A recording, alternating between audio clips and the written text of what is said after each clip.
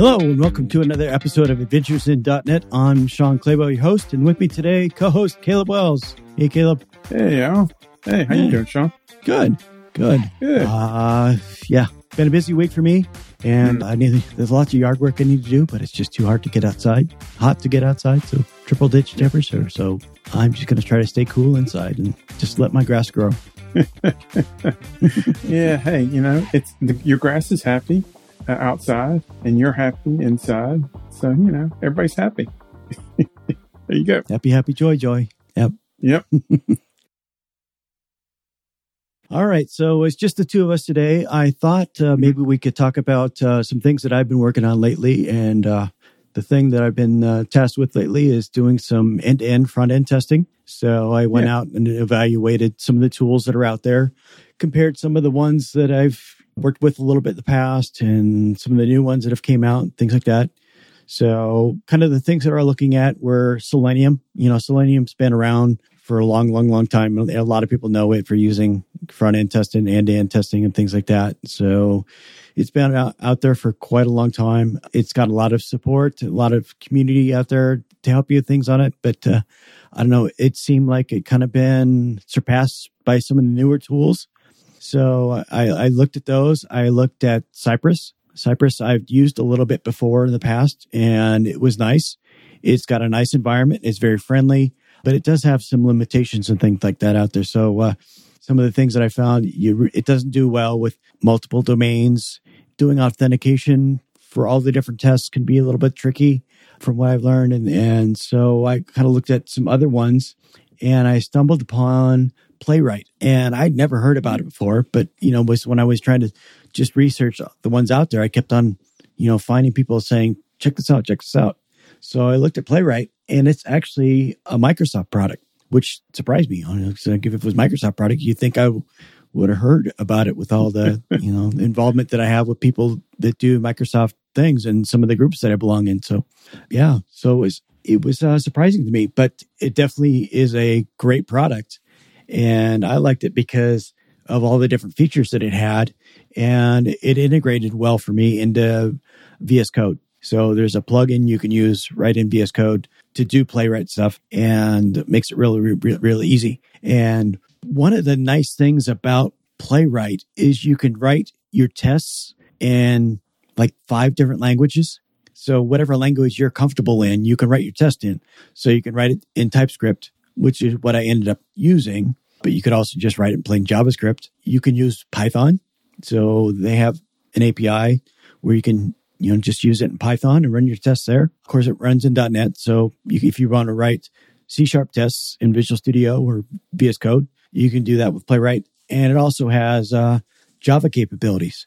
So pretty much most of the major environments that you might be needing to run end-to-end tests, front-end tests, things like that, you can do that in Playwright. So that was really cool. So where I started on it is that in VS Code, it actually has a recorder. So you can launch this recording session in VS Code, and it will bring up a browser. And then you can just click around the browser and type in whatever you would normally do if you wanted to do it as an automated test. So, and it automatically records all the different selectors for the elements. So it's going to say, okay, I'm going to look for this CSS ID or this ID or this class, or whatever it needs to do to isolate what you're clicking on, it'll do that and record it in the tests. And then it also records your events. So as you click on something, it'll record that as an event there. And so you can do that through the whole process that you would run or write a test, stop it, and then go back and modify the test. Normally, you're going to have to modify it to make it more generic and support how you would really want to have it done automated way. Mm-hmm. And one of the really nice things about it is it has the ability to save your authentication. So if you're running the test and you're doing a whole bunch of different tests, it will actually save the browser's cookies and local storage into a file for it to reuse every time it runs a test. So it's going to run this test and it's going to load in that file. So it's going to restore all the cookies and record your local storage. So it doesn't have to re-authenticate. There was a downside in that the system that I was using was actually storing authentication in the session, not in cookies or in local storage. So it doesn't grab the session when you tell it to grab, authentication. There is a way to do it in Playwright, and I tried to work with it, and it just ended up being a bit difficult. So if you're going to do authentication where you're putting things in the session, it's going to take a little bit of work to get that set up, but it's totally doable. Yeah. So that was all good. That worked for me. And then you write your tests, and it runs it in multiple browsers, which is a really nice thing about Playwright as well. So it supports more browsers than Cypress did. So Playwright will launch a Chromium browser. It will launch a Firefox browser, and it will even launch a WebKit browser all at the same time. So when you're running your tests, it will, open up 3 different windows. Or if you have more tests than that, it'll open up, a bunch of different windows and running them all in parallel.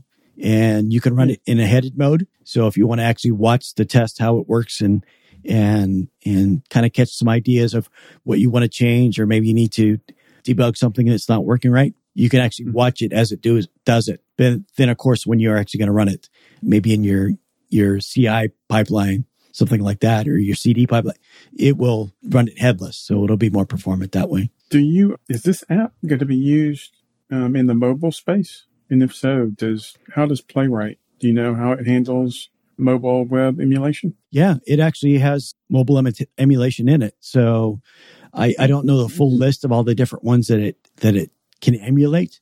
Yeah. But it can at least emulate Google Chrome for Android and mobile Safari.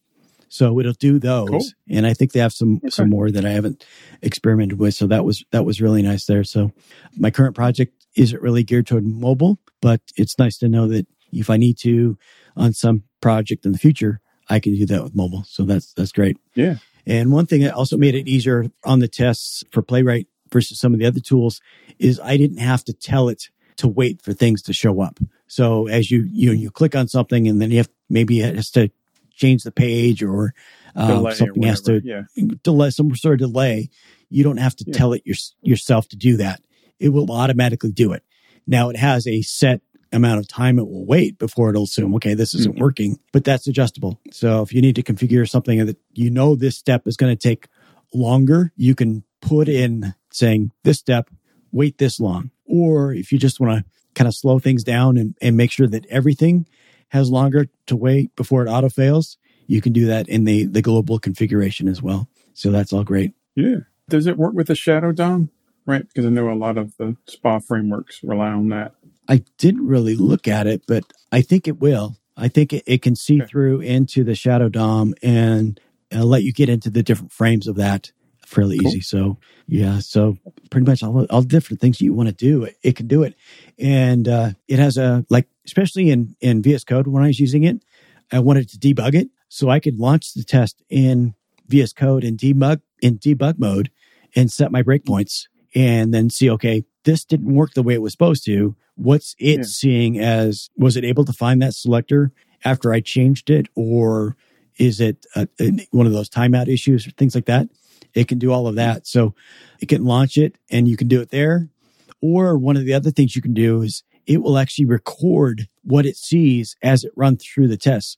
So maybe you need to debug something that's in your CD pipeline. You can tell it to record all the different screenshots, and it will do a snapshot every time it goes through that. And so it will write a report to a location that you want to, and then you can go back and look at that and say, okay, this is where it failed. And at that point in time, this is what it saw, and this is what it saw for the DOM, and this is what the screenshots look like, all those types of things. So very, very powerful on doing what you need to do and figuring out what's not working right when it's not working right. So really good. Yeah, all the browsers, because it's going to launch different processes, so they're all isolated. One thing that I had to do in my tests is we were using external authentication.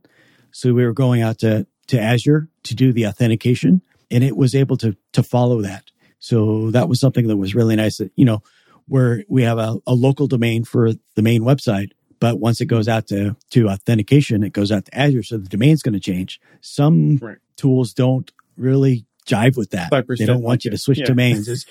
So this worked and it did it. So Nice. It didn't take too much work. I worked and I did authentication. I did some basic tests within about 3 or 4 days of just learning and playing and evaluating and doing things like that. Yeah, it was awesome.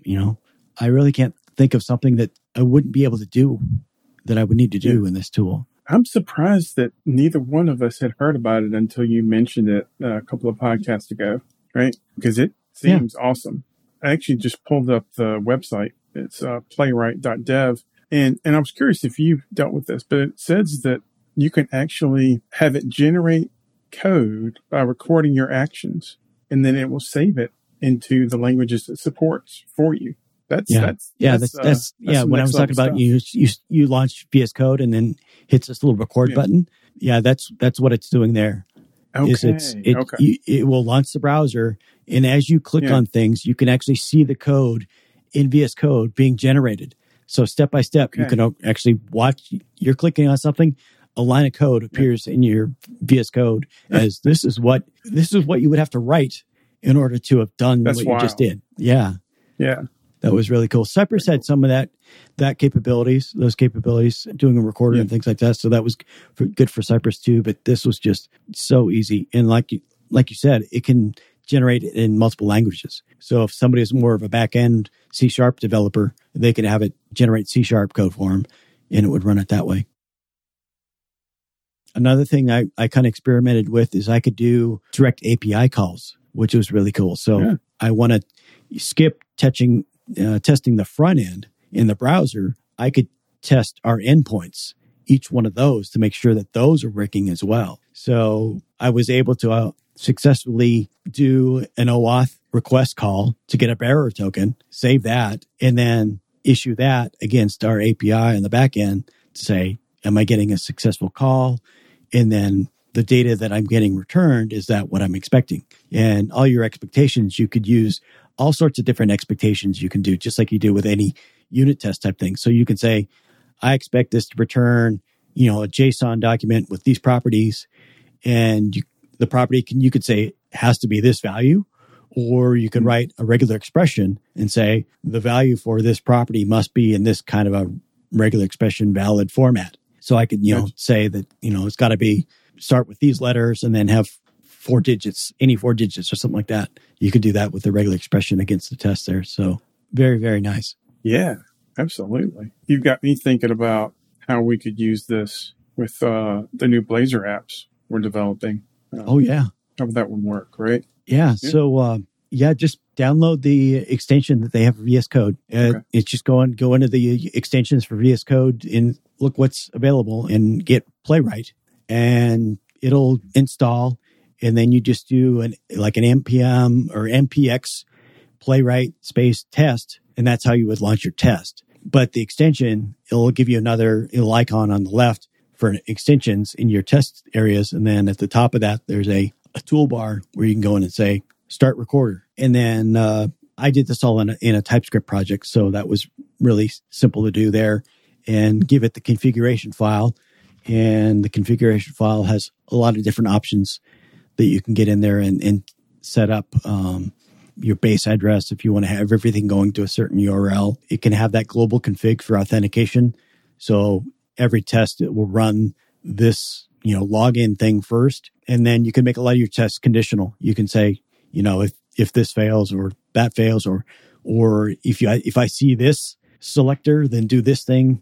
Or if I see a different selector, you can do that. So you can do conditional type of tests and selection and actions in your tests. So yeah, it worked great for me. Very cool. Yeah. I'm definitely so how do you think you would use this? Check it out. Yeah.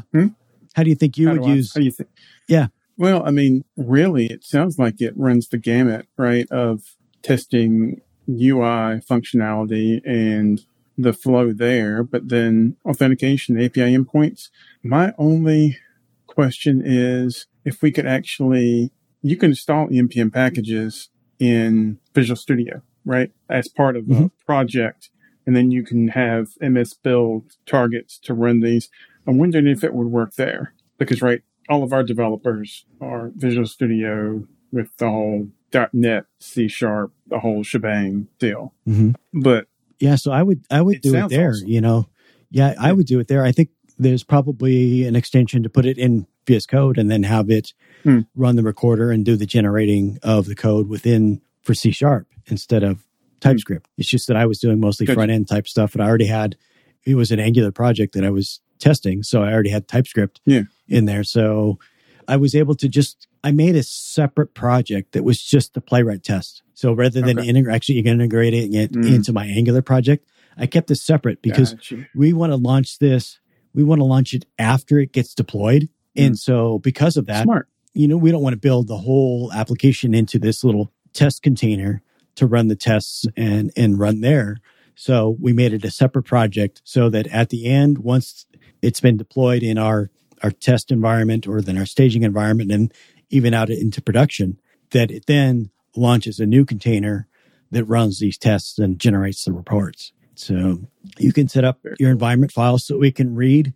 I was able to successfully integrate this into an Azure pipeline. It can read the environment variables that you assign to the pipeline. So in your YAML file or your pipeline within Azure, you set up your environment variables, and then Playwright can read those so it knows the various different things. For this pipeline, I need to use these values or this endpoint, so on and so forth. So because I'm running in test or I'm running in stage or things like that. So you can set those all up and the script will read those right out of your pipeline. That is awesome. So it deals with frames. So if you're going to deal with that, it doesn't have a problem with doing frames. It can do mocking and things like that. So lots of different things there. Accessibility testing. Like I said, it can do screenshots. So if you wanted to tell it at this point in time, take a screenshot, it can do that. And then I say, it'll generate a report out there for you to review and say, yep, everything succeeded, or this test failed, that test failed, so on and so forth. And you go for there. Yeah, I'm looking at their docs right now, and I just came across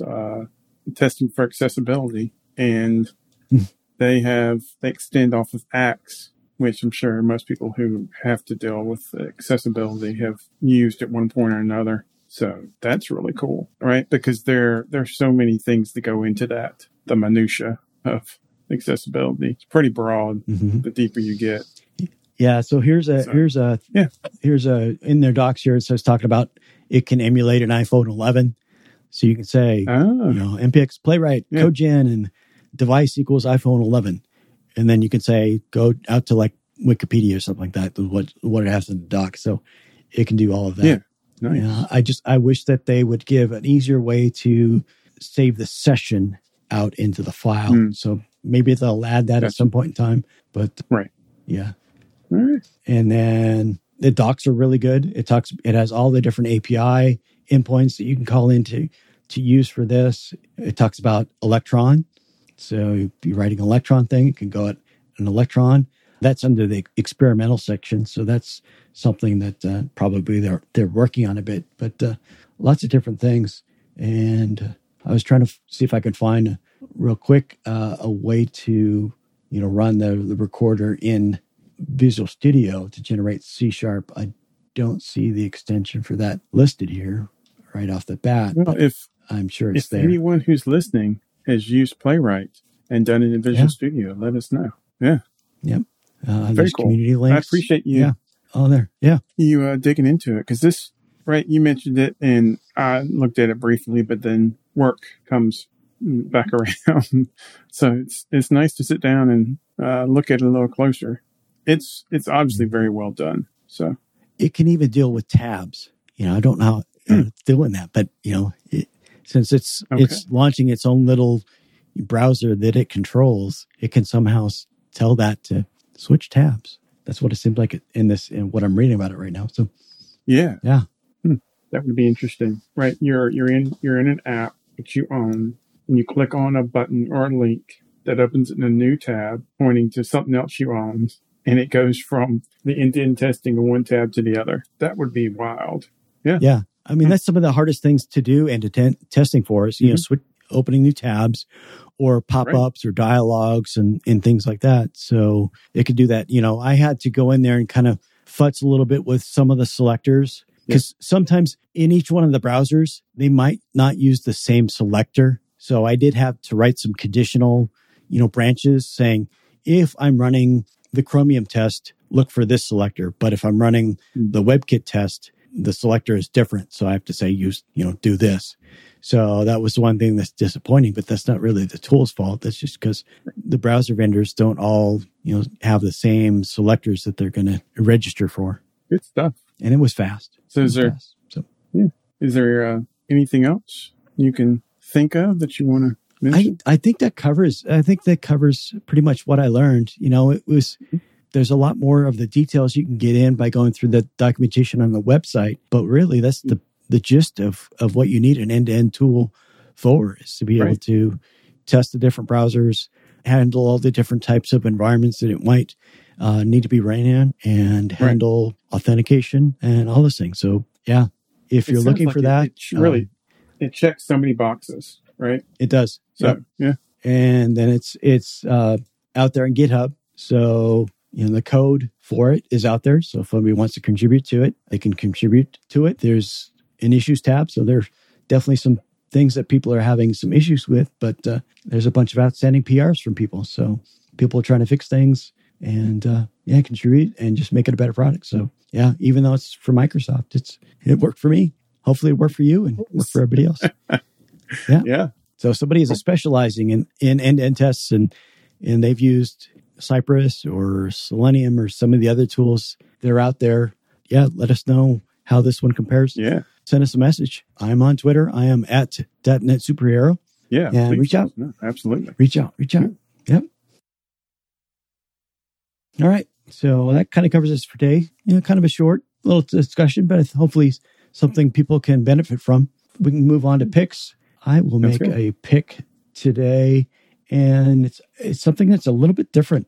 This kind of popped up on one of my articles to read feeds somewhere about this guy that was a beatboxer, and he went on The Voice, but in France. And so he's from France, and he went on The Voice from France.